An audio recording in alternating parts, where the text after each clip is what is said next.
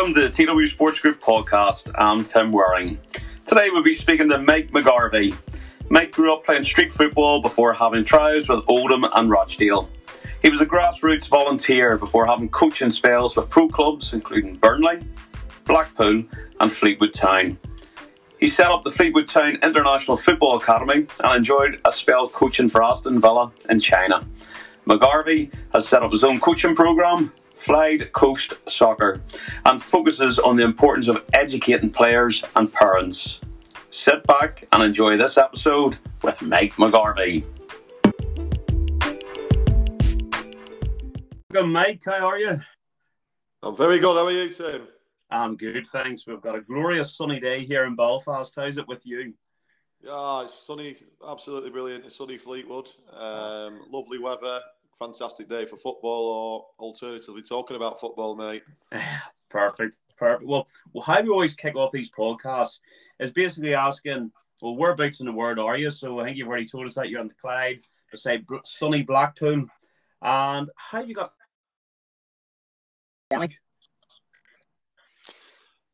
Football's your saviour in that respect. Obviously, football, being around the family all the time was nice. I've almost worked through it, to be honest with you, Tim. You know, I'm also working education as a teacher, or currently working in behaviour as well, in the pastoral role. So when the first pandemic struck, the first lockdown, you know, I was furloughed. I was fortunate to be furloughed, and in every situation, I always believe, no matter how negative it is, you know, you can find the positives. And for us, it was like after 2, 3, 4 days, you realise you're in it for the long run. You know, It's very uncertain. You didn't know what was going to happen. However, we're looking for them positives, and it was a case of the weather was fantastic, as you probably remember. Yeah. But it was more the time you've got. You know, looking back now, and at the time you had so much time on your hands and not an awful lot to do, really. So it was a case of, let's use this time now to make some vital gains in player development, really. Yeah, 100%, because that's the one thing, as you say. I mean, at the flick of a light switch, I went from maybe working and coaching with up to 500 kids per week to nothing, and I enjoyed having some time. That was great. As you say, the weather was a blessing to get us through it. But I suppose after a few weeks, you know, you sort of get a wee bit itchy feet. You're thinking, what can I do? And yeah, that was the wonderful word that introduced us to Zoom online sessions. And absolutely, maybe just updating our coaching library and updating different things. I mean, I thought, right, I'll bring out a book. I'll write another book, and anything to keep us busy and just keep the sanity, as you say. Yeah, well, we've always been, obviously I've known you for a while now, Tim, and you're very similar to myself. We're obviously sort of obsessed by the game and obsessed by being better all the time. You know, our club at the moment, which we'll touch on a bit, you know, we sort of flirted with a few hashtags, as you do as a modern thing now. But, you know, the mantra is, you know, better never stops. And that's what we, as a coaching team, as a club, and as an individual myself, it's something I believe in. You know, you never stop getting better at whatever it is you do in life. And, you know, that time and that period give us a unique opportunity to maximise it best we can, give players a bit of structure. And through, you know, the obsessive work with researching and getting to know people, we came across, I was already aware of a very good coach based down in London who does his own online stuff. So we got in touch, had a conversation, and signed up to his almost like it is an elite home school education program for footballers. So we went into a club partnership with my personal football coach. Saul is an absolutely fantastic coach himself. He's been working at the likes of Chelsea and Tottenham, and wanted to go down the route of being an individual coach, which is quite unique. The platform is obviously on any sort of device, any sort of technology. You can download the sessions. So we quickly got into that, and we sort of used it as, you know, a way to help our players and give them a bit of structure and routine. We set little challenges, like, you know, as daft as it sounds now, because it's something that doesn't really doesn't seem to be popular or something to work on, but just keepy uppy challenges. You know, how many kick-ups can you do? Send a video in, record it, and it created a real sort of buzz throughout our current club. It was fantastic to see players beating personal records. getting better and better all the time. And then when you sort of look back on it now, for myself and my own son, we go out. These sessions that are on the app. They're only 20 minutes at a time, so Mm-hmm. we'll go out with my own son and do 2-3 sessions a day. At certain times of the day to give him that little bit of routine. Obviously, with no school and stuff, so it was Yeah. a saviour. Really, it was an Yeah. absolute saviour. And as you say, it's great because it gives you that time to bond and still sport and football, it's a great way to keep in contact with people just to look after our mental well-being. But it's positive now to see it. We're sort of getting out at the other end of it now. And obviously when this goes live, we should hopefully be back to some sort of normality. But bring it right back now, Mike. Tell us about growing up. Where you originally from, your childhood memories, school life, football. Yeah, well, I'm 39 years young at the minute as we speak. Big 4-0 coming up this year, but I think I'm one of these Benjamin Button type characters. Again through the football, I feel younger. I feel young. Never felt as young. My body might tell me different, but I've never felt as young. And I love it. But I grew up in I was born in '81, so there wasn't as many cars around then now, and it was a lot of it. Was just playing on the streets really. From an early age, my dad. Used to take us on a school. It was the spoilt now. It makes me smile when I think about it. We went on a school. You just hop over the wall, which you probably couldn't even do now. I think they'd all caged off out. There's no access to these places, but Yeah. you'd hop over the wall. And I think they call them piers. So you've got a big build. You've got the wall. If you can try and paint the picture now, you've got like the wall, which was about 8 foot. And I'm sure someone might correct me here, but there's almost like they call them little piers that support the wall that go down that look like goalposts. Yeah. The top of the roof was shaped slightly different, so it was like our own Wembley, our own little area where we would always go on, and kids from all over would go and play. So you're playing with the young ones, the old ones, and as I grew up, became a little bit more independent. A lot of kids nowadays, the word feral is used a lot, especially with some,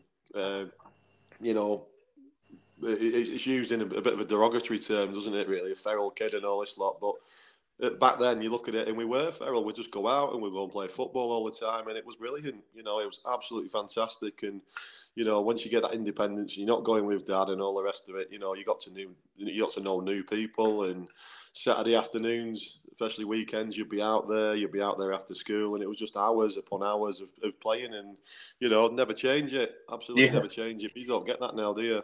No, it was they're the full memories I had as well. Street football, and we talked about it. It came up in another podcast previous, and we sort of said the only adult involvement would be when your mum came out and shouted at your dinner. Absolutely, you were left to your devices to get up to a lot of mischief, and even if you're playing that street football, you'd mixed ages, and you sort of like always worked it out for yourself. Now it's become very, very structured in a way. The whole football setup, and I do like having that bit of messiness where you can mix up and you can play different ages against each other. But let's be honest, when you're playing against bigger, stronger players, it brought you on physically, and it also improved you as a player as well, playing against stronger, better players. Yeah, and like you say, going back to it, does make you smile now, because you couldn't imagine this generation playing jumpers for goalposts on concrete. Everything's on 3G now. Proper nets in there, and you lose that bit of imagination, don't you? Yeah. It helps you as a player. Like you say, playing younger players, older players, bigger, smaller. I was always quite tall for my age, quite lanky really, but just always been obsessed with the ball. Just always had that obsession with the ball. So, I'd hang around with people who were a lot older than me, so I'd play with them, but also play against people my own age who were smaller than me. So you're getting that challenge, and you're having that success, and you're having that. I won't say failure, but you like you say, you're coming up against different objects all the time and different obstacles, and you've got to work it out yourself, haven't you? I know. I laugh at my kids now. I think their biggest stress is about the Wi-Fi connection speed, whereas back in our day it was more. Put the ball back out of the car, like it's got stuck underneath the vehicle. Yeah, they've never lived, have they, mate? They've never lived. But so you're playing then, you got involved. Probably wasn't until, was it about under 13, did you tell me, before you got involved in sort of structured football? Yeah, if I'm perfectly honest with you, I've got a pretty random memory. I've got some fantastic memories of the most random things, and then some important things in your life. I don't seem to remember, but my earliest memories of playing football really was sort of playing 11 aside, and I'll never forget. I'm probably only about 7, maybe 8. Might have even been younger than that. And I remember backheeling a ball. It was 11 aside on a huge pitch. So it was probably the only touch of the game that I bloody got. But I've backheeled the ball to the goalkeeper who was shouting for it. He's gone through his legs. And I just remember loads of parents on the side screaming and shouting. And I don't know whether that put me off or it put my parents off and just stopped me going. But that's my earliest recollection. And then never under 13s. You know, it never upset me from what I can remember, anything like that. But it's a very vague memory, but it's sort of it's still true today with the parents shouting on the sidelines, and you know it can put people off. But we're also very fortunate now that you know they're starting with you know 5-a-side to start with, and not you know the 11-a-side on the huge pitch that you know we did back then. Yeah. But yeah, so it was street football really. You know, playing school all the time, played in all the school teams, you know, done really well in those. But I just loved playing. You know, I wasn't even that bothered about how well we were doing. It was just you play, you go home and just go and play again. But then when we got to high school, a friend of mine sort of got me involved in a team, and it just instantly caught fire. I'll never forget. We actually played a local team because we were out of town, the team that I played for, just down the road. But we played the local team. Had a lot of friends in there. Scored one, played as a striker then. Because you do, street players were always creative, weren't they? Yeah. You know, you can't really defend when you're playing street games because as soon as you win the ball, you're attacking instantly, aren't you? So I was always an attacking player, really. So, like I say, going back to that first game against a lot of friends, so it was good, it was exciting, but there was no nerves. I remember that. I remember the day very well. There was no nerves. I scored one, set one up, and we won 2-1. And you know, I remember the parent group was like, "Where does this lad come from? It's brilliant and all this." The next game we won. I think we won 9-0, and I scored 8 and had 2 disallowed. And all of a sudden, you know, people. I'll never forget having an argument with one of the fellas, one of the parents, saying, "You've definitely played before," and it was just. Maybe I was just sort of insulated from that by not being exposed to it early doors, if that makes sense. Yeah. Whereas a lot of people, and again, obviously it's a lot more structured now, but back then I don't think it was as structured or, you know, about it. But yeah, it was great times. Opportunities with some trials with pro clubs. Yeah, because you imagine what it's like now, Tim. You can imagine what it's like now. You know, someone comes out of the blue, never been seen before, because everyone knows everyone locally, don't they, when they're playing? Yeah, they caught the eye and went on a few trials, and it was always the same. It was always as good as what we've got. And now, obviously, with my knowledge and experience of academy football, I totally get where we were at. But even now, as we speak, I remember when I was 16, I was ended up playing in the first team of adult football. And I remember, young kids are fearless, aren't they? That's right. It was never an issue. I remember stepping up. It was never an issue. I just felt comfortable in it. You know, it was like the land of the giants when I played adult football. But I always felt that I could hold my own and I'd get better. And I was always a bit of a talker and a bit of a leader as well, which I think helped as well. So I always felt I could go through the levels. And I look back and. You know, not have any regrets at all, but I think that if I did get that good talker and stuff, and that's obviously pretty helped you get involved in the coaching career that you now have. What age was it that you were when you started getting involved in coaching? Yeah, when I look back now, again, it's another memory that makes me smile. You know, a lot of my best friends used to say, "Oh, the coaches love you." But looking back, I can see why, because, you know, you are their coach on the pitch. You know, you're their mouth, you're their organiser and talker and stuff. So, yeah, it was when you look back, you can see how, you know, the correlation between the leadership on the pitch and an eventual, you know, transition into coaching. But it was nothing that I had ever really had any ambitions to do. At 17, my world sort of changed completely when the girl I was with at the time got pregnant. So I was a young dad. But we got him involved, my son, when he was about 5 years old. So I remember going down to the sessions. And again, you know, you just cannot buy experience, can you, Tim? You know, and I think back now and I look at the sessions that I was doing with him, you know, in the group, it was the old jogging around the pitch to warm up, 1 hand down, 2 jump and all the rest of it. You know, it makes you cringe when you look at it back now, but it's all part of the journey, isn't it? So, yeah, it was early, probably about 21 when I started. And sort of grassroots in level. Did you start in any coaching licenses or awards back then? No, never did. Again, I never really had any ambition to it. A good friend of mine, he was quite young when he did his. I think he was only 18. But I remember him doing his level 1, and it just sort of pricked my ears up. It caught my attention. It was like, oh, quite fancy a bit of doing that, but I wouldn't know how to do it or go about doing it. And as you know, in grassroots, it's just one of those. If you are willing to get involved, you're involved, and it just sort of continued for a number of years, just helping out really. And obviously back then, I don't think it had the structure that it does now. I think school football was probably a little bit more prevalent. But no, it was just really helping out in capacity of, I think I was almost like the link between, the kids being quite young myself at that time and the manager, because as you'll probably know yourself, kids tend to gravitate towards the younger coach or someone they can relate to probably more than the older coach. You almost get like a good cop, bad cop, aren't you, in that respect? I think I'm starting to go into the more senior role now, because I've now got younger coaches working underneath me, so I know exactly what you mean there. I think the kids look upon it like as a big brother. And it's lovely because that's what you need, to keep the consistency going, where, developing coaches. And, you obviously Absolutely. enjoyed working at grassroots level, and sort of took a journey then that you ended up getting an opportunity to work in professional academies, pro clubs. So where did it come, your journey going from sort of grassroots, like a volunteer, to then starting to maybe look at doing your coaching badges and getting involved with pro clubs? Yeah, it's a good question, because I came out of it. I only did it for a number of seasons, and I stopped. And it was with my second child when he turned 4. Again, I've got to highlight this point, because when my wife starts moaning about my football commitments and my time away and all this lot, she's actually probably the one who set me on the true path for it, because she used to work in a bank, and the secretary or the treasurer from the local clubs, got this random conversation. Said, oh, we've got a 4-year-old. Get him down. And I was thinking, he's probably a bit too young, in all honesty. But took him down. I didn't even get involved in the session, because I knew the coach who ran it at the time, like Fleetwood Town FC. It was like a soccer school on a Saturday. So I used to just help out an old coach of mine who was running it.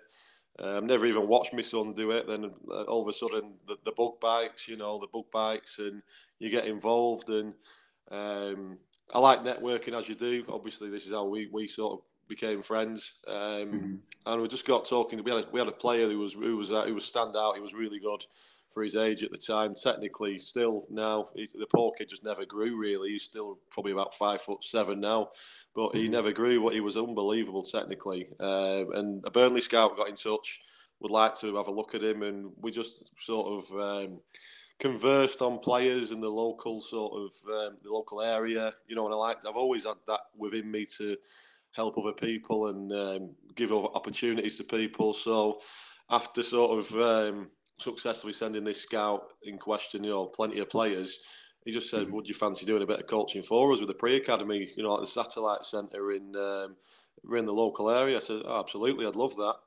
But again, when you look back as a young coach, I think I might have done my level 1 at this point. And I think the reason why I did the level 1 more than anything was because it was at Liverpool Academy. So it was an excuse to get in there, really, down at Liverpool Academy and have a day out. But it was fantastic.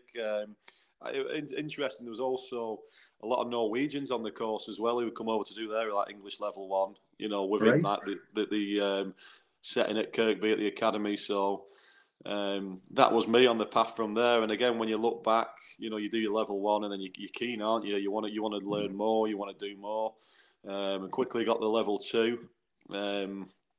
which allowed me to do the work with Burnley.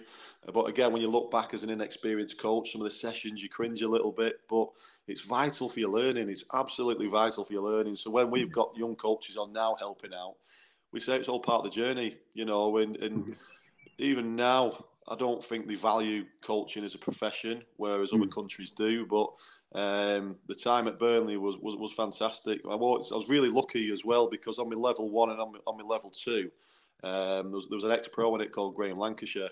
He was a local lad from Blackpool who'd played around the lower leagues when he was younger as a pro. So he had that background, and we bonded. We got on really well on the courses. Graham was at Burnley as well at the same time, so that was a good link to have. We used to get all the local talents in, but you know, me being me, I was probably a little bit headstrong at times, and it was almost like, we've got the best of the kids around here, but we're doing one session a week. Can we do more? You know, and it just it transpired that, you know, with the costs involved of hiring venues and paying coaches and this, that, and the other, you know, it was just the case of, you know, you can only do one. But if you're interested, you know, come down to Gothorpe at the time, before it's obviously being redone now at Barnfield. But to go down and help out the academy, and that was an incredible experience. Yeah. It was another level. It was like you think you know a little bit when you're younger, but then you go into this environment and it's like, wow. And you question things, and it's like, why are you doing it like this? Not in a trying to catch anyone out. It's just I didn't understand it at the time, what the benefits of it were. So, you know, I was just like a kid in a sweet shop, and I was like a sponge, just taking everything in. And when you look back on that now, it was when we went in there, they were getting changed in porter cabins and things like that, which for me at the time, obviously making that move from grassroots football into, you know, academy football, it was amazing. But you look at it now, the facilities they've got, I think they're a Cat 1 academy now, Burnley. And the facilities are ridiculous, you know, and they've invested well, and I think it's what they've got to do. But for me at the time, it was a brilliant period. Unfortunately, it came to an end when I started doing a degree, and I was just really busy with my grassroots club coaching and my degree, and I had to take a bit of time out. But no, it was a fantastic period, learning from some great people. And it's, you know, like you say, making mistakes and experimenting, and it's just, it was really, really good. And I think anyone, if you've got to volunteer, or if you're fortunate to get a paid role, I think you've got to do it. I think you've got to jump right in there, make connections and ask questions, and just have your eyes open and make the most of it. And I think, you know, anybody listening to us outside the UK and Ireland, I mean, the northwest of England is a hotbed for football. I mean, the amount of pro clubs is crazy. But and Liverpool, you obviously got your Evertons, your Boltons, your Blackburns, your Man United, your Man City. Yeah. I mean, there's so many clubs before we mention about the ones on your doorstep, which is where your next opportunities came available in Blackpool Football Club and Fleetwood Town. Yeah, if we said they had this conversation last week, we'd have still had the current Premier League champions in Liverpool as well. But yeah, we've also got the northwest in terms of Manchester City being in there. But like you said, the amount of Premier League clubs and Championship clubs, you know, the likes of Blackburn are only an hour from here. Blackpool, obviously, anyone involved in football will know what they've been through over the previous years with the owners who just ran the club to the ground, really. But again, the Blackpool situation, just to touch on it and go off on a bit of a tangent, it's fantastic to see how well they're doing now. You know, I think at one point they had the loudest crowd sound measurement in the country, and the fans are hardcore. They're absolute fanatics. They love the club. So we're having a fantastic period now, you know, with Neil Critchley going in again, being selfish and from Liverpool. I'm delighted for him. But I'm also delighted for football because he's doing it via coaching, via giving pathways for loanees of young players, and doing it the right way. You know, they're not buying the way out. You know, they're having real success through sustained top coaching programs. So, yeah, Blackpool on the doorstep, Fleetwood Town, obviously. Everyone who'll be listening to this will probably know Fleetwood Town through Jamie Vardy. But yeah, again, it's a different situation with them being bankrolled by a very ambitious chairman who I'm fortunate to sort of be on talking terms with.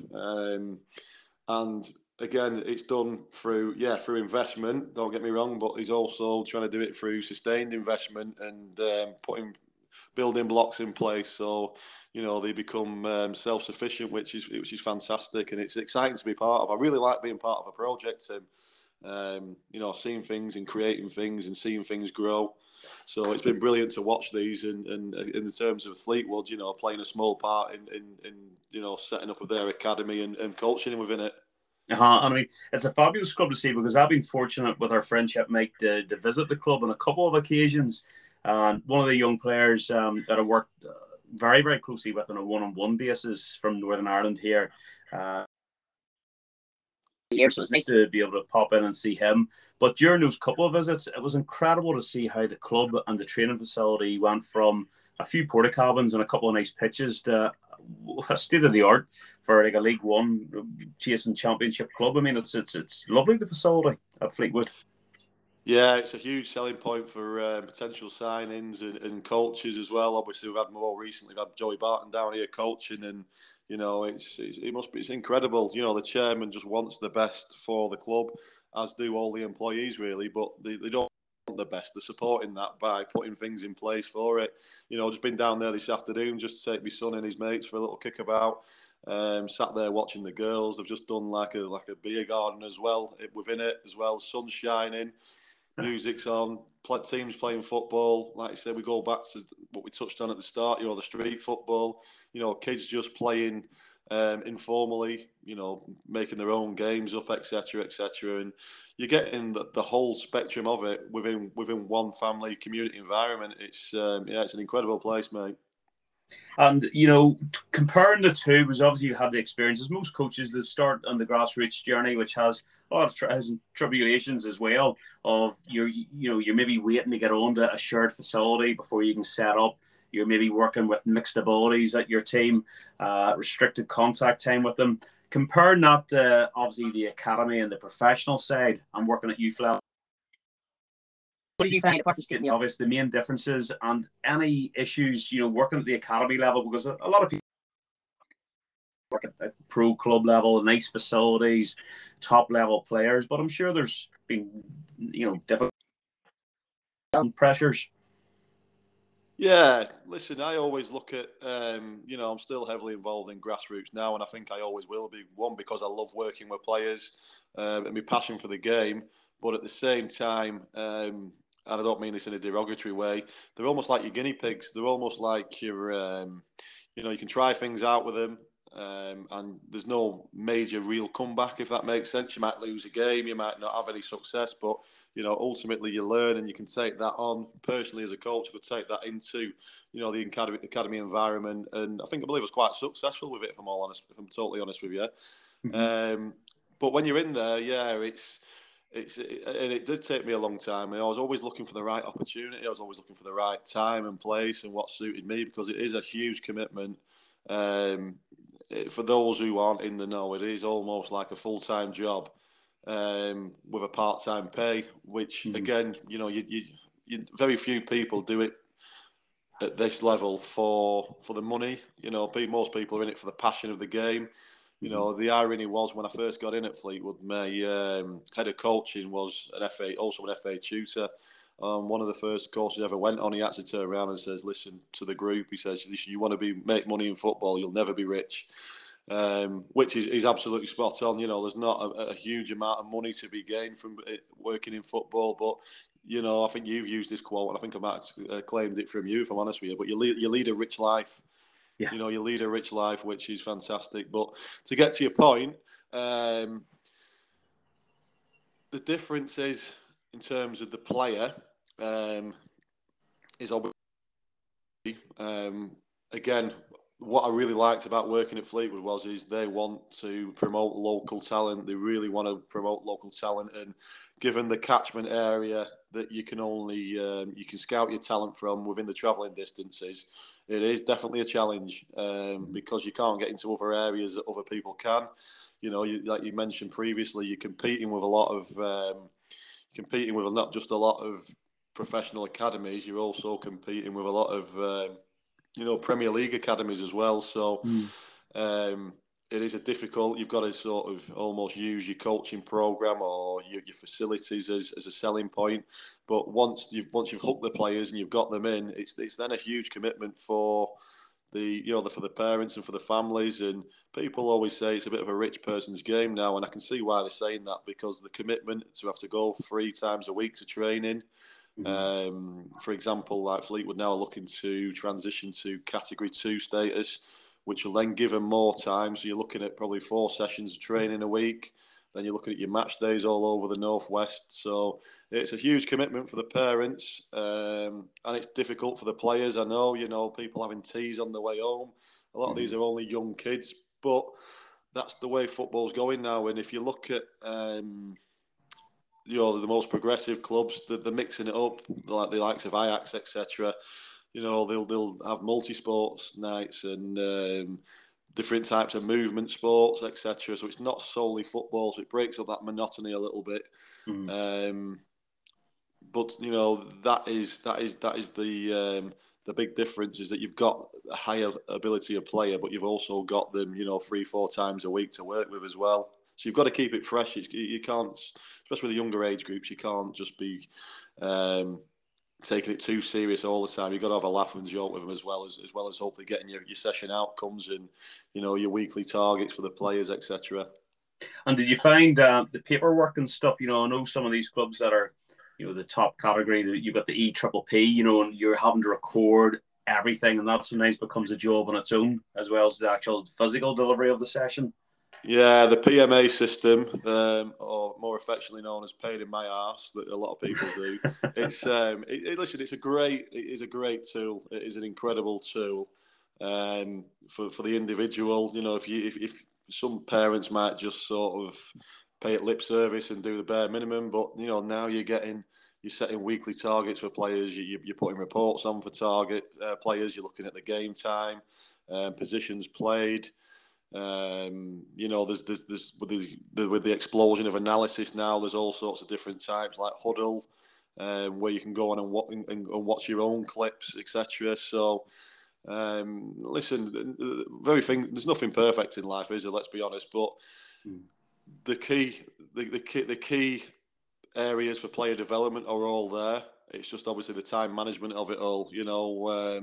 I know some clubs will have individuals, for example, they might have an assistant coach who loves doing all that, or that's their specialist, where they'll assist the coach during training.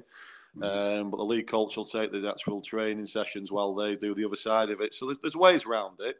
And there's no doubt that coaches find it quite stressful. And obviously talking to yourself and the likes of BJ was interesting, because BJ was saying up in the northeast that a lot of real top coaches now, or the older generation of coaches who aren't as tech savvy, have come out of the game because of it. And for me, it's so sad, because you can't buy experience, and you're losing a lot of knowledge there. I know the game evolves, but there's always key principles and core ideas that will always stay in football, regardless of what happens over the next 10, 20, 30, 40, 50 years. And that knowledge gets lost because of stuff like this. So it's very difficult. It's very time consuming, but as an individual, it's a fantastic tool for becoming a better individual. There's no doubt about that. And I think as well, through your connection with Fleetwood Town, you sort of spearheaded the new project, the International Football Academy. And you also had another opportunity to travel with Aston Villa, with offering coach education in China. So tell us, how did that come about? And was it exciting then to be able to travel and experience a different country, a different cultural and...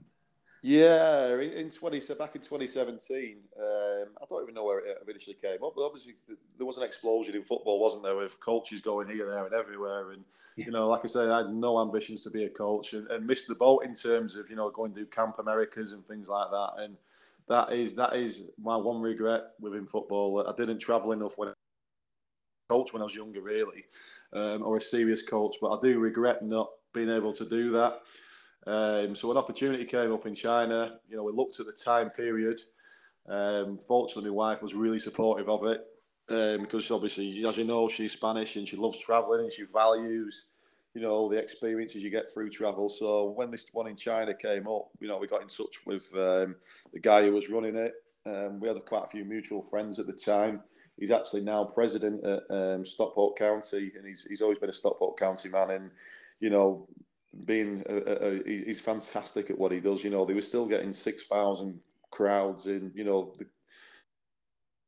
what is it, fifth, probably seventh tier of English football. When the average crowd is probably, you're in your hundreds, you're lucky to get in three figures. They were getting over 6,000. So he's back in the day, he actually took them over to China. So he's developed a lot of links through his own personal companies and stuff out there. But he was approached by someone from Aston Villa if they could go and do their summer camps. It was the first one they'd ever done. And I think it was put together a little bit last minute, if I'm totally honest with you, because obviously the first conversation where you're going out there working for his company, which was you know, an exciting opportunity in itself. Then all of a sudden, the phone call came through, and he's like, "You're doing it on behalf of Aston Villa now." You know, the chairman was at the time was Chinese, and he really wanted to grow the brand out there. So it was super exciting. And as every coach will know, they all love new kit day. So when all that Aston Villa kit came through me through the door, I was loving it. I think actually yourself got in touch. We got any spare ones for your? I think it was one of your Finnish contacts. Who was a Villa fan, if I remember correctly. Yeah, so it was super exciting. It was a little bit awkward at the same time as well, because when we turned up there, you know, I didn't do an awful lot of research on China. I just wanted to take it for what it was, get out there and enjoy it. So I met up with an ex-pro, a guy called Mark Lillis. What a character he was. He was like an old school footballer. So we had some stories to tell. You know, they used to go out in Manchester. I used to play for Man City as well. And they used to go out in Manchester all the time, and you know he always went for a curry in the night, and his nickname was Boona. So I had to go meet Boona in the airport on the way there, and another guy who'd done a little bit of work for Steve, the president of Stockport County, who'd done a little bit of work for his own company in China previously. So it was good to lean on his experience. But the stories Boona used to tell us was incredible. There's some brilliant stuff. I probably can't repeat half of them on here, but what a character. When we talk about people getting lost to the game, he was academy manager at Huddersfield until probably about 2016, 2017. So he was just out of the game for the first time in his life. So going out there, we the remit was we were just doing coaching schools, soccer schools for Aston Villa. So we got there first evening, and it was a case of, right, let's go and have a look at what they're doing, because we were told, you know, they were really basic. The coaches didn't have much knowledge or experience. And we got there, it was all done in a stadium. It was almost like a community, but it felt like a bit of an Olympic stadium with a track around the outside of it and stuff. It was, the high-story buildings all lit up at night and stuff. It felt quite special, if that makes sense. Yeah. I'm trying to paint that picture, but yeah, it was good. We got there first evening, had a watch of the sessions, and within 10 minutes, I was like, this is a lot better than I thought it was going to be. But then an hour in, they're still doing the same thing. And then an hour and a half in, they're still doing the same thing. And it's like, this is a 3-hour session here. You know, it was incredible what they used to train, and the humidity was unbelievable. You know, you'd be wearing a T-shirt, and within 10 minutes, you were dripping. It was stuck to you. But these kids were so regimented. They just played with a smile on their face. And it turns out that basically, if we didn't step in at the time, we'd have ended up doing 3 hours of the same practice over and over again, which, you know, as you can imagine, for repetition was brilliant. But in terms of the way we coach over here, it was it certainly wouldn't be accepted. Yeah. So it was great to see. But we sort of, within 2 days, we came to realise how this had been sort of thrown together a little bit last minute. And I suggested to the lads that we'd actually work with the coaches during the day, and then, assist them at night. So they started leading, and by the end of, the first week, after working with the coaches, the session and the variety in the session, it got a lot better, and it was the quality was really good, and it was great to see. It really grew. It was fantastic. And then we worked in different cities, and it was the same again. Obviously, by the time we got to city number 2, and then moved on to the next one, we had our own little with daily routines where we'll work with the coaches and develop them. But the appetite for the coaches, we used to do some classroom-based stuff, and then we'll get them on the training pitch. There's some ex-Chinese pros there who technically they were fantastic, Tim, honestly. I'll touch on this in a bit, but in terms of, what we produce over here, worldwide, there's real talent out there. I mean, real talent. It's how that talent is being educated, and, what opportunities they're getting. But we had a real impact over there. It was fantastic to see, and it was a shame that we never sort of ended up having to, revisit that and go back out. We were offered opportunities, or I was personally, to go out and work on some fantastic projects, but the time we'd have needed to be out there just wouldn't have fit with family life. So the China experience was incredible. Obviously meeting Mark Lillis was still staying in touch now. He was actually Christmas Day, believe it or not, going off on a tangent again here. I'm terrible for this, but was around at my friends on Christmas Day, and all we heard was, could hear someone on Sky Sports News in the background. I thought, I recognise that voice. I turned over, and he's a guy dressed up in Santa. I said to the missus, I said, that's Lil. I'm sure it's Lil. Because I didn't realise he was back in football. It turns out he was Scunthorpe assistant manager. He was doing an interview with a player on Christmas Day, and he's dressed up as Santa. But that image sums him up. You know, great guy, and delighted he's back in football. Brilliant. And all these experiences is shaping you as an individual, as a coach. And it's soon in the next project for you is setting up your own club. You know, tell us about first of all, tell us about your own club. Tell us about why you had the passion to do it, and how's it going now? Yeah. I'm just going to drop back into the previous question you asked, Tim, because I've not really touched on the international stuff at Fleetwood. That was a real eye-opener. And again, it's amazing how opportunities come about in football. You know, you can have the best plans and the greatest ambitions, but as you'll know, something just comes out of the blue at times. And an opportunity to go working for a local company who were running an international academy. So I got involved in that. And it was promised the world, and it sounded really, really good. And to be fair, the seed of the idea, personally, I didn't believe it was being delivered very well. And the lads didn't quite enjoy the experience as they should have done. But again, that was based down at Fleetwood's training ground. So we saw the chairman on a daily basis when we was having lunch there, etc. He'd always come over because he's a friendly guy. He came over, said hi and everything. And at that time, you know, I took them all around clubs on trials, etc. Around the non-leagues, which was a real experience. You know, we had lads from Nigeria, from India. I'll never forget the Indian boys when we first played a game. Got them in pretty quick because I wanted to see what they were all about. So we kept them really busy with a games program as well. So we've gone on with playing, and I've had to take one of the Indian boys off after about 15 minutes because he was absolutely goosed, and I mean goosed. And I just said to him, I said, "You okay?" I said, "You know, we're training quite intensely. You know, you seem like a fit lad." I said, "Are you feeling all right?" I thought you might have had a bit of illness. And then he turns around and says that they're just not used to the size of a full-size pitch. I says, "So what do you play on?" And he says, "Well, we play on what's basically an absolute mud bath because they play in the wet season as well." And he said it's like probably the size of a 9-a-side pitch. So you're thinking, right, this is eye-opening, you know. And I was working with the chairman's son at his house, actually doing some one-to-ones with him. And I just had to ask him about, you know, what, obviously Fleetwood coming through the leagues, he had contacts everywhere, you know, who we could. So I'd exhausted all mine by then in terms of taking him to training sessions and giving him real opportunities and real football experiences around England and around the Northwest. And he just asked what it was all about. And I said, you know, they're not happy. I said, there's potential to, you know, if it carries on like this, I'm probably going to look at doing it by myself. Because the lads were really committed and they loved it and they were a great bunch. You know, they really are. They're so honest and hardworking.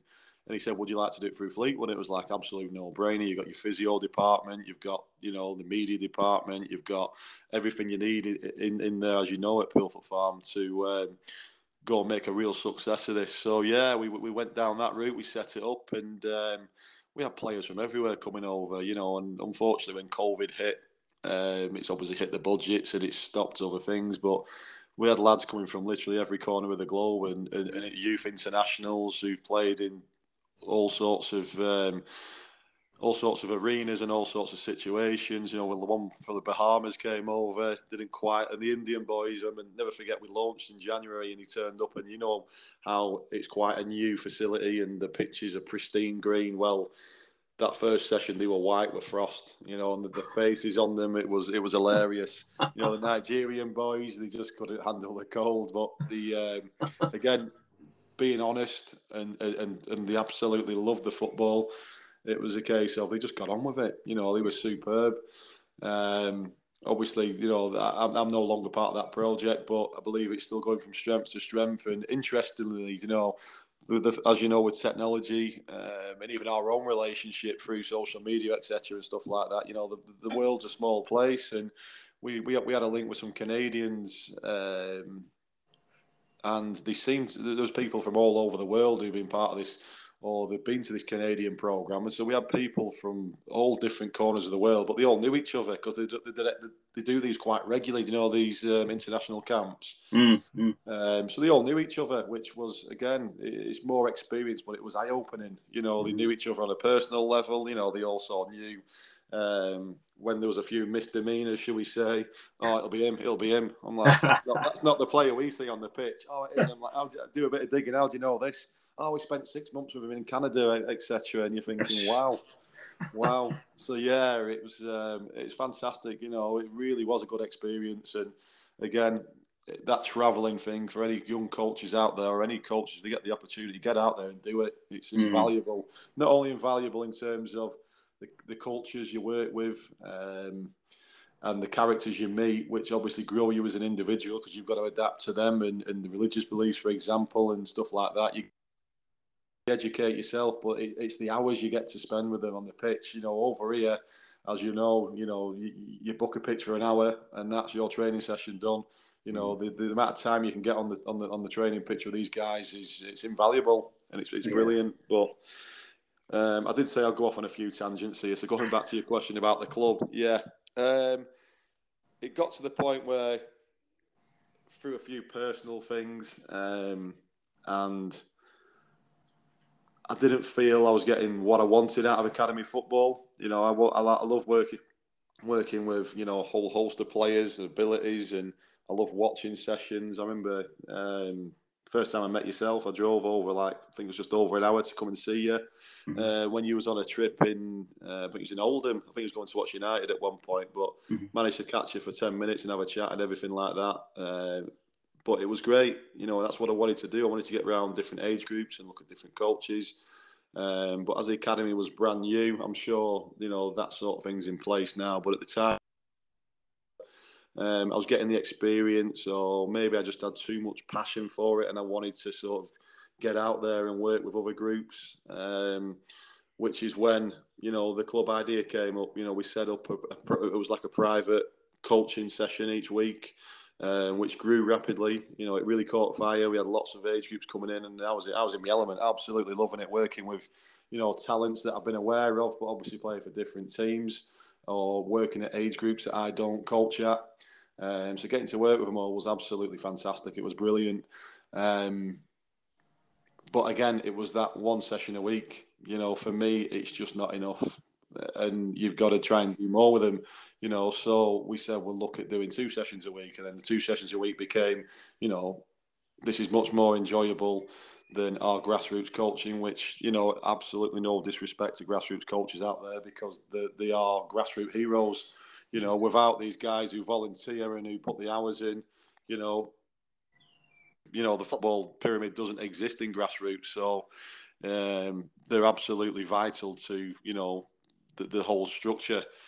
However, and again, taking inspiration from people like yourself, they need more. You know, they need more than 1 hour, and grassroots can be a bit of a lottery. You might get a good coach, you might get that parent who's helping out. So when the parents started demanding, well, not demanding, but requesting a little bit more, it was like, it's a no-brainer, this. You know, every summer people will come to you, you know, do you have any space in your team, or can you recommend a club, and this, that, and the other people that are on the move, and you just think, I'd love to work with them, but I can't do it. You know, your squad numbers are limited to what you can take. So we started with 7 players, not having a clue of how it would go in terms of 7 committed to an under 9 team at the time. And by the time we launched in the summer, this was in the May, by the time we started playing in leagues, we had 4 under 9 teams.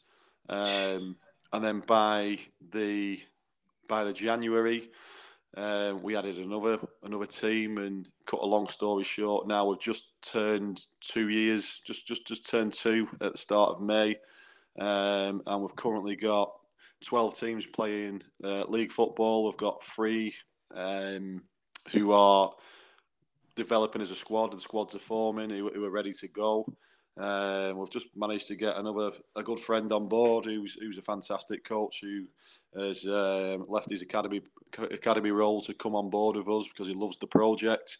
His daughter, again, when we talked about the randomness of football, his daughter's probably about 9, 10 maybe. She's in year 4 at school. they've just recently done a girls' tournament, you know, from a class from quite a small school. Really, it's not a big school, and the girls did really well. They've never played before, and then they did another tournament 2 weeks later. The girls loved it, and you know, we said, well, why don't we get them in? You know, it's my mate's daughter. She said there's quite a lot of real potential there. So they've come down a few times. It looks like we've got a girls' team ready to launch as well. That's amazing. I mean, it's such incredible, in such a short space of time, it's such incredible growth to have so many teams, and now also girls sections as well. So it's amazing. And I suppose it's you know, everything that you have learned as a grassroots coach, as an academy coach, and to create something special based on your ethos of the game. Yeah, listen, we don't have any ambition to go and be, you know, the biggest and the best around. We just want to do what we love and do it to the best of our abilities. And we've absolutely no illusions that we are perfect. You know, there's with that growth comes, you know, I've been working with every team up until now. You know, every session we work with them. So they're getting a really good standard of what we believe of coaching, coaching to our beliefs and coaching to what we believe kids need or any players need. Very fortunate to be supported by a great group of, you know, these grassroots heroes, the volunteer parents who are our match day coaches who come down and they help out, who do a fantastic job. And again, now we've got a mate come on board who's probably going to be a bit of a catalyst to potential more growth. But it's not so much the growth that I'm personally interested in. It's just it improves our practice, if that makes sense. Yeah. It improves our delivery. It strengthens our delivery. You know, we're very fortunate. We've got a guy working part-time as well who's a fantastic coach. He works in Blackpool in the Community Trust, but he's had all sorts of experiences around academies himself, from pre-academies to working in academies. Currently still doing a bit in Blackpool Academy at the moment. And he's actually assistant coach for the England amputee team. So again, his wealth of experience between, you know, what we class as the league coaches is vast. You know, it's very good, and we believe that what we're doing is very good, and we also believe what we're doing is what kids need. But like I say, with that comes challenges. And it's a constant challenge, as you'll know, Tim, that you've got to overcome, you've got to adapt and overcome. But again, something that might be deemed as a bit of a negative, we try and find the positives, and we try and make sure that things are in place for, you know, the successful delivery of quality coaching, and that we're doing the best we can do. You know, like I say, we're not perfect, we do get it wrong, but we're regularly reviewing our practice, and we've got plans in place. We're very, very close to signing a lease on our own ground, so we'll have fantastic. We're in touch with the banks, and we've actually got some investors who potentially want to invest in us, which will allow us to buy our own 3G pitch. You know, we won't get a big one. We haven't got 500,000. We're never going to get down that route, I don't think, for the foreseeable future. But it allows us to then not have to ring up the facility providers. Have you got a spare slot here? Have you got an hour here?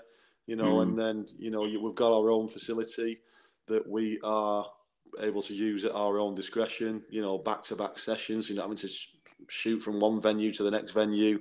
Because I tell you, there's times when Lewis Hamilton will struggle to beat me when we go from session to session, as you'll probably know, mate. Yeah, and I mean, I think you see, this is the great thing, was on this podcast we spoke to many different coaches, many different nationalities. We've been fortunate to have a few Dutch coaches on speaking about them, and they laugh at the setup that we have, because over there they're spoiled. You know, they mainly have got a club or two for each village, and they've got their own facility, their own equipment, so people can just come to the club, and everything set up for them at that club, where, you know, their tracksuits are there, their equipment's there. Whereas, I mean, you're similar to me. I've got this green van that is my moving equipment storage unit, you know, with everything in the back, and you're having to go set up. So I know exactly where you're coming from that. There's a message which I love that you have at your club, which is something that we are very big into at TW Braga as well, but the importance of educating not only the players and coaches, but educating parents too. Yeah, just touching on what you said first, very fortunate to have met BJ through yourself. And what a guy he is. He's like the oracle, isn't he? There's no one he doesn't know, or there's nothing he doesn't know. And he's, through our friendship and through networking with BJ, we were fortunate. We took under 15s once on a tournament out to Holland. So I know you've done it numerous times, but, that one trip we went on, like you say, the facilities is just incredible. You're turning up and it is just a grassroots club, but the community, they're supported by the council, for example.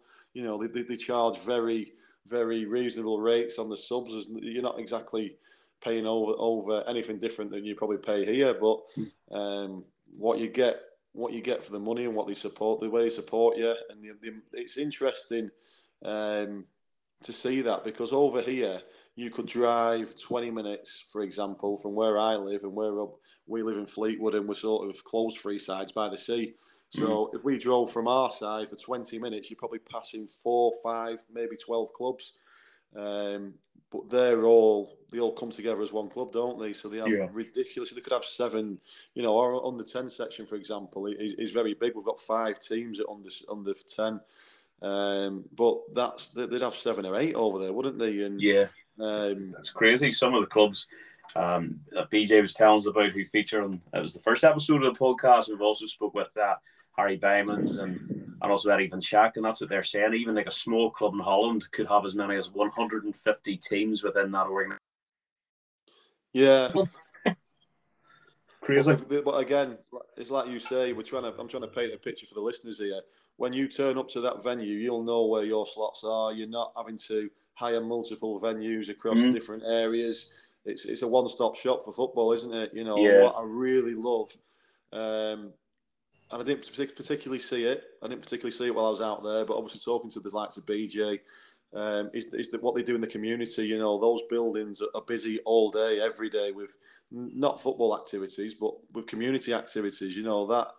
That clubhouse, for example, is being used constantly for good community purposes, and that's something that we're really keen to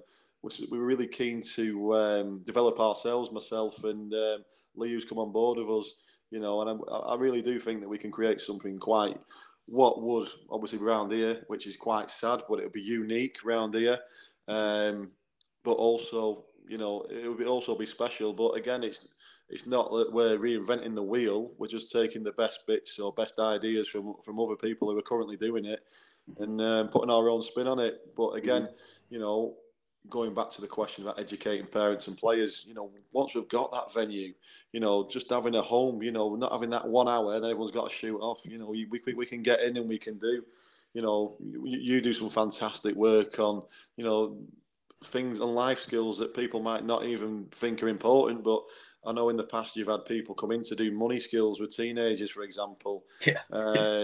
Sports psychology for people coming in and listening. People might in attendance might not switch on, but if you've got one person listening who it can change their lives. There's so much good that can be done from having your own facility. When you've got that platform, I think there can be so many good things that you can do to offer these young people. Absolutely. Online classes with the local police force on web safety and protect themselves. So it's just so much more than football. But you're completely right. That's the downside in the UK and in Ireland. There's not many clubs that have got their own facilities, so you're struggling with that base, and you're just having to try and think a wee bit clever of how else we can use it. And that's something we've brought in with the emergence of Zoom over this pandemic.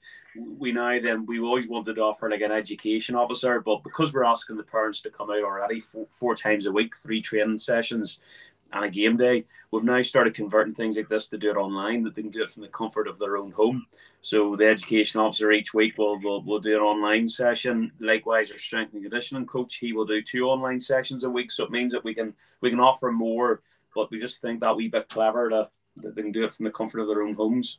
Yeah, Tim, that's absolutely magic. That is just, again, I do take a lot of inspiration from yourself in what you've done. When in the early days, it was random actually, because I was just on me. I was as an what do they call them? I was an old student anyway. I was I can't remember what the actual word is, but I started doing my degree at 26 and ended up getting a first class degree in sports coaching, and I've got no GCSEs or anything like that. I wouldn't be one who's classed as an academic, but I loved what I did, and I ended up getting that. But, to get back to your point with the education side of things and stuff like that, Zoom is been one of the real finds, I think, from the COVID situation.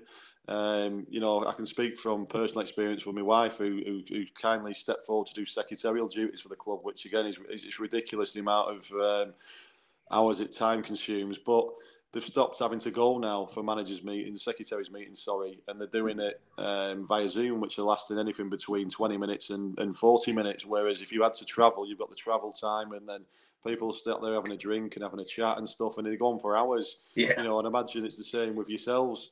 Yeah. Even trying to do the good work that you're trying to do, the fantastic work that you are doing, I'd imagine you have to rely on favours to try and get a free classroom from a school or from, someone who can provide it, or have to pay for it to do this good work.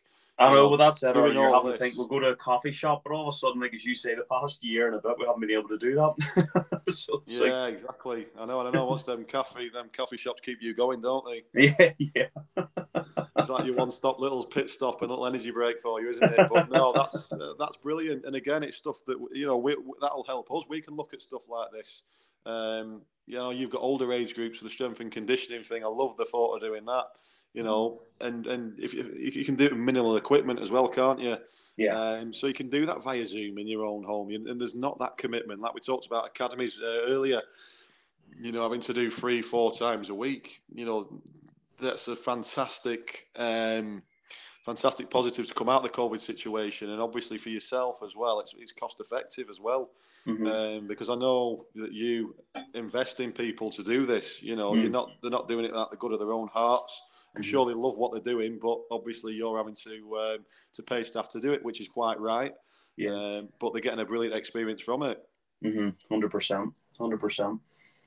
And, so the other things like, has there been any ideas in your own club there in terms of the education for not just the players, but the parents? Have you added in anything that we can learn, that the listeners can learn from?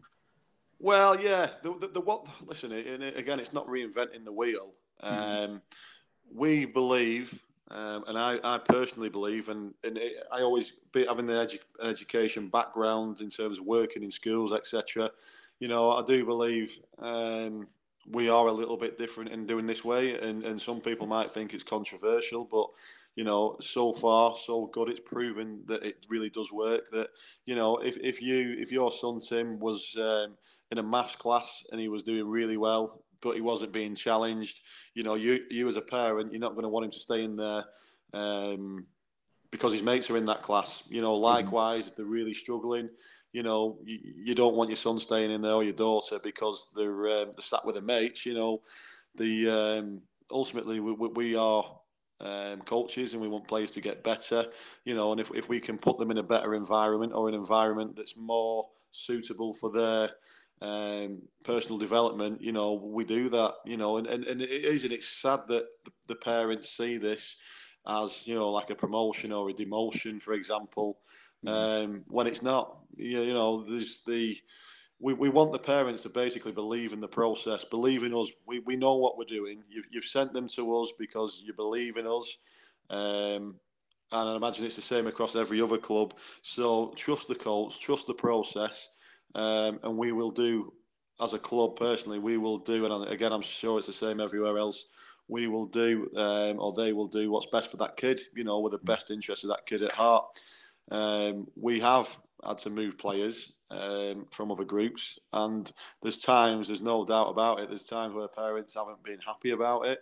And probably the most recent example, the parents turn around and they get the lads settled in great, because all our teams train together as well. We don't have that rivalry that can be created from within the same club, where two teams become rivals, which is absolutely madness, because the parent group probably know each other, the kids know each other, they've all got the same likes and interests, and because they play for two different teams, even within the same club, there's a rivalry. We try and avoid that. So any movement of players is almost seamless, and the kid's gone in there and he's absolutely thriving, he's doing really well.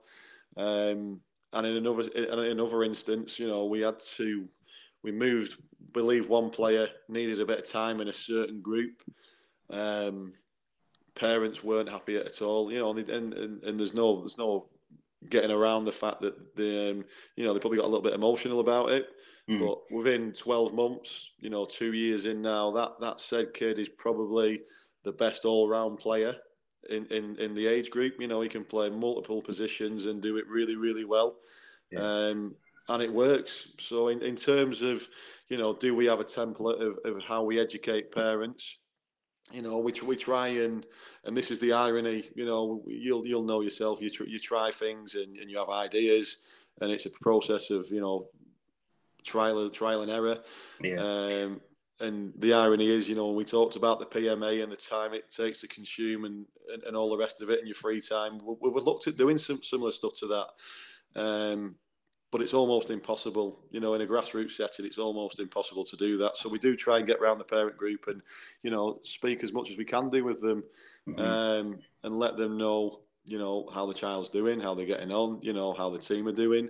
Obviously, you've got your WhatsApp groups, for example, and stuff like that, where you can share information on good practice and, you know, how sessions are going, whether we need a little bit more support from them in terms of getting their child, you know, 2 sessions, or whether we need to get their child to be listening a bit more.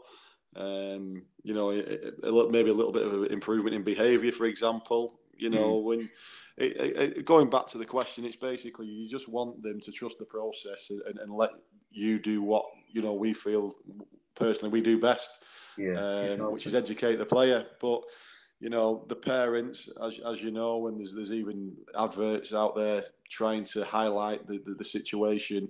You know, the parents, you are the biggest support of your children. But at times, you know, you can be the biggest hindrance as well, you know, with questioning of things and expecting things that can't quite happen right then, or, you know, or just completely no chance of that happening. Does that make sense? Yeah, no, it does indeed. I think the big thing you said is you trust in the process, and I think as well you've touched on it. We're always honest, you know, it's never always going to be perfect, but you hope that more times than right we do get it right, and creating that environment which is child-centered is an integral part. But fantastic, Mike, and you know, all giving us great ideas to learn from and your experiences. But I'm going to now make it a wee bit more lighthearted, because at this stage of the podcast, we have a weekly feature. Can you name us your perfect 5-a-side team? So firstly, based on your nationality of players that you've seen in your lifetime. So what is your 5-a-side dream team? See, this is a difficult one. I'm not going to lie. Listen, by the time I get to Friday, and you'll be the same, imagine, Tim, my head's absolutely spinning from work and then from the football stuff. And then, you know, it's a Saturday before the game, the night before game day, and you've got your head spinning with ideas and things like that. And listen, that's a really tough decision anyway. But I really struggled on this one to sort of get one. And one of my strengths as a coach, I like to think, and I've never played chess, but I always see it as a bit of a chess game, as a bit of a jigsaw. You know, you've got to get the right pieces in the right places. So I went with a bit of a controversial one. I went with, being a Liverpool fan, Neville Southall as the goalkeeper. Okay.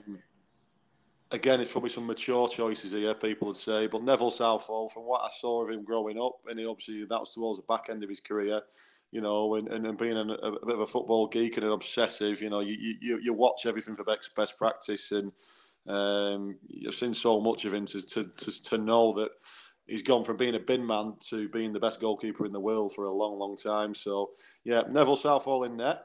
The Everton fans will like that one. In defence, I'm going to have to go for Alan Hansen. Again, quite a mature one, but someone who can play. You know how I like my teams to play. They all want to play. They've got to be comfortable on the ball, which is how we teach our players. And he was great on the ball, bringing it out from the back. So at 5-a-side, you know, you don't have to travel too far. So you've got him in there as a defender, and you've also got him in there as someone who can set up attacks and be comfortable on the ball. Very close one, that one with Virgil van Dijk, but I'll have to go for Jocky Hansen for that one. Next would be Steven Gerrard. I don't really need to go into that one, do I? You know, again, he can't half defend. Imagine the energy on a 5-a-side pitch. Yeah. You know, and the intensity of the way he puts those tackles in and everything, it'll be incredible to see on a five-a-side pitch. The other one would be, again, not someone I can claim to have seen, you know, in his pomp or in his prime or anything, but I did obviously catch the back end of his career. But it would be Kenny Dalglish. Great.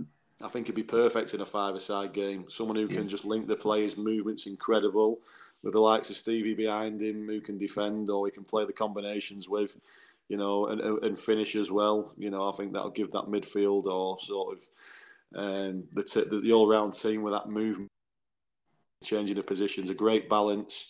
And up front, I'd have to go with Ian Rush. You know, again, obviously saw the back end of his career. But someone who can press from the front, someone who can hunt from the front, against someone who, imagine, you know, the five-a-side nets. I still can't believe that we even use them over here, Tim. You know, I was on a five-a-side pitch training the other day, and you're looking at it and you're just thinking, just make the goals a bit higher. You know, these small, wide things. But they would be great, I'd imagine. Again, trying to take the positives out of poorly sized nets, for example. I always like to use them as strikers for cutting, finishing across the goalkeeper because of the width of the goals. Yeah. So Ian Rush on that one. There you go. So makes Merseyside five-a-side team. Yes, it is with one ringer in Neville Southall.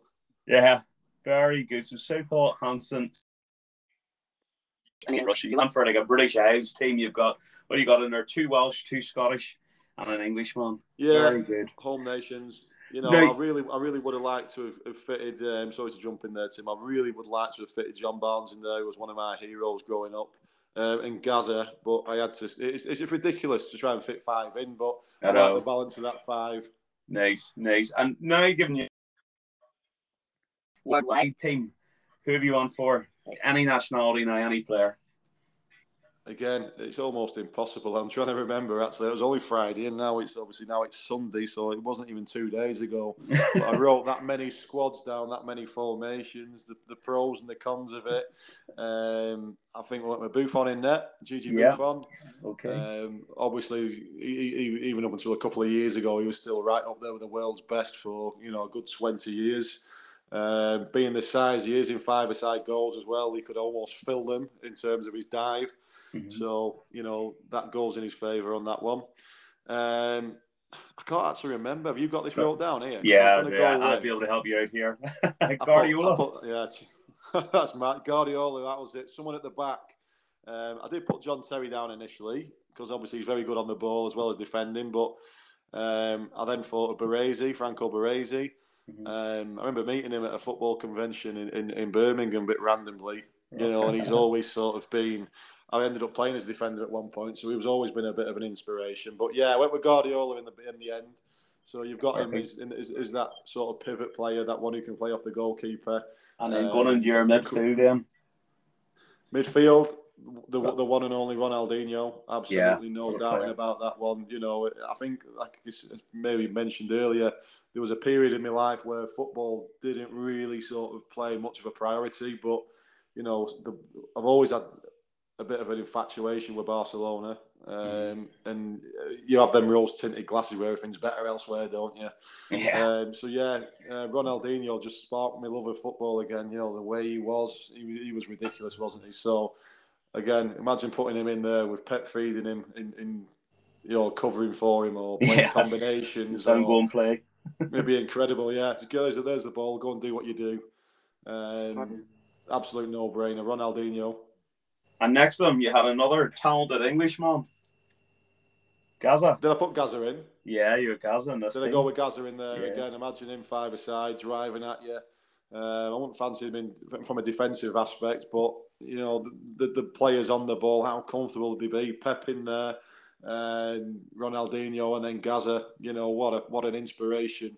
I think if I'm going right back to the start of my obsession and love of football, Italia 90 did it right for me. I remember going to Woolworths with me. I think I still had some birthday or Christmas money left, and I bought all the goals of Italia 90. But, you know, Gaza made that tournament for me, and you know, that tournament really sparked a love of football that still lasts now. You know, if anything, it's even stronger. But yeah, Gaza, without a doubt. And up top, do you remember who you selected for your striker? Yes, I do, because it was really between. As much as again I love Robbie Fowler, it was so tough to leave him out of that other team. But I think Ian Rush's press would have been better on a five-a-side pitch. It was a choice of the original Ronaldo or Romario. But again, I'm going to be a bit nostalgic here. Again, with the Barcelona link as well as the Brazilian teams, they were like magic when you were a kid, weren't they? These Brazilian teams, and the '94 World Cup and the celebrations and everything. That guy was just an absolute goal machine, wasn't he? He might not offer an awful lot off the ball, but he knew how to finish. And very nostalgic team, that one for me. That brilliant. So Buffon in goal, Guardiola, Ronaldinho, Gaza, and Romario. Great team, great shout. And our final question, Mike, 6 games, then, aren't we? we always ask a future guest to appear on the TW Sports Group podcast. So who would you like to recommend for a future episode? Oh, again, when you look at it, inspirations and mentors in terms of your coaching, I could probably give you 3 or 4. Going back to your lockdown question as well, I was really fortunate to speak to the director of football at the Belgium FA, who was incredibly generous with his time, and has been a big inspiration of how we do things with our youth. With our younger age groups, starting from the beginning. I think the setup's really good. There's so many to mention, but I'm going to go with one who I do stay in touch with quite regularly. Again, it's another Tim. It's a guy called Tim Lees, who used to coach with Watford. Got involved at Watford under current Man United academy manager Nick Cox. He's told me some great stories, but not just stories. The inspirational stories and what he learned from there. He moved on to Wigan under Roberto Martinez, who played a big part in his development. And what I love about Roberto Martinez, he had such a big say in the academy. He had a real passion for it. He didn't just pay it lip service. He really wanted to develop the players at Wigan, in a way that I think is becoming more common now. But at the time, it was something that I really believed in, rotation of position, being comfortable on the ball, playing through the first, different formations, even within a game. So he's been brilliant with his knowledge on that one. Then he moved on to Liverpool and worked under some fantastic coaches. He had to move in the end to progress his career because he thought that, he had a really good opportunity to move to St. Louis as academy manager, but he believed that standing in his way to any first team would have been Pep Lijnders, who was a massive inspiration to him, and he's a huge inspiration to myself, Pep, looking at what he's done, and his blueprint's been all over this successful period of Liverpool. So I'm going to go with a guy called Tim Lees. He's fantastic with his time, and he's been a real inspiration. And again, I'm no academic at all. I'm still not even great on social media and stuff like this. And I actually only signed up to Twitter to try and get into contact with him because I'd heard him on other podcasts and I've read some of his work. And I actually tried to get him or Mick Beale down. Here's a funny little story just to sort of to finish off on this one. Then I got into Twitter to try and put a coaching clinic on after I come out of academy football because I wanted to learn more. I didn't feel like I'd learned as much as I wanted, or I hadn't got the experiences I wanted, and I knew this guy was right up my street in the way he did his work, very similar values and ideas on the game. So we got in touch with Tim, sent him a message and said, would you be available? At the time, Mick Beale, who has been a massive inspiration to, my coaching. I got in touch with him as well. And Mick's now gone on to be Stevie G's assistant manager. And again, who is really well thought of by Stevie, and you can see it in the way the Rangers, what a successful season they've had this year. It's incredible how relentless they've been, and you can just from the background and the research, and if you're listening with Mick Beale, you can see his blueprint all over that team. But Tim replied, and he came down to Pillfoot. Given the big story, I'll come down to Pillfoot. This was like for the grassroots junior club. Again, I was being really selfish here because I wanted to get in network with him, wanted to get to see what he was all about, wanted to get him to see put these practices on. You know, bear in mind the club at the time that we was with probably had, based on a team of having 3 coaches per team, you're looking at over 100 coaches. So I'm giving it the big and saying, get yourself down. We've got these facilities. It's brilliant. You know, we've got all these coaches going to come and, you know, we can't wait to see you. He turns up and there's 4 coaches there. My heart absolutely sank, mate. I was like, oh my God. I was thinking, how's this? I didn't have a clue how it was going to go. So we've gone up into the classroom. I think Tim, to be fair, he had to take a moment himself, and he was like, "What is this guy all about?" Do you know what I mean? Some kind of football del boy. But he put on his PowerPoint, went through the clinic, and you know, we had, because of the small numbers, well, the ridiculously small numbers, we had some brilliant conversation. You know, the conversation was fantastic because you're getting that personal time with him. And I think he did take a bit of pity on me and a bit of sympathy. And obviously the outdoor stuff was fantastic as well. But he stayed in touch ever since, and we are still in touch now. And you know, we bounce ideas off him, and I still look to like yourself, people like yourself, and especially Tim as an inspiration. So it could have been Mick Beale. I'd have been equally as privileged and proud to have had him down to that clinic. And I might not have seen him again if only 4 turned up. But Tim was brilliant with his time, and you know, he still is now. It's a real shame because he almost got the academy manager's job at Fleetwood. But he had to withdraw his application for certain reasons, which I don't want to go into on here. But it wasn't for him. But it would have been incredible to sort of to see him close up in action regularly and work with him as well. But top guy. Must be a Tim thing, must be a name thing, eh, mate? But can you imagine that? 2 Tims on the one episode. How's that going to be? And we'll even promise Tim that we'll have more than 4 listeners, I hope. Listen, I'll guarantee you 5 if you want, mate. Mate, great shout out, and thanks so much for your time. It's been brilliant catching up with you as always. Always great to catch up, and look forward to hopefully seeing you in person in the not too distant future, and that we can start to travel a little bit more. Definitely. That is the one on the bucket list. You know, it would be great to do it with yourself, but to get out to clubs and to get networking again, and just to get watching things, and you know that how that fire burns, and you get out there and you see it all again, and it's just the enthusiasm it gives you to get out and do it again. It's just, I'm getting goosebumps thinking about it. It's exciting, but no, it's been a pleasure, Tim. It's been an absolute privilege, and you know, I can talk all day, but hopefully I'm going to go and watch Liverpool beat West Brom and really push on for this top 4. We've got 3 cup finals left. We won our cup final the other day against your team, so hopefully we can keep that momentum going, mate. Yeah, no more talk about that result. Like that's barred. No talk about that. For a private conversation only. All right, mate. Well, here, enjoy the game. Thanks for your time today. And look forward to seeing you soon. Been a pleasure. Cheers, mate. Bye. Bye.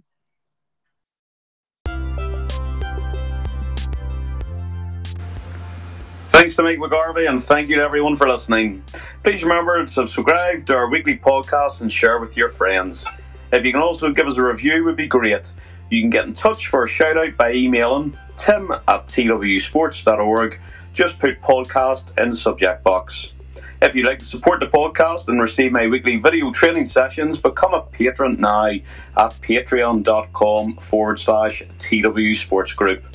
You can support us from as little as £3 per month, and you gain access to the library of training sessions. Thanks for listening.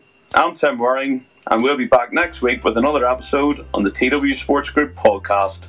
Speak then, and take care.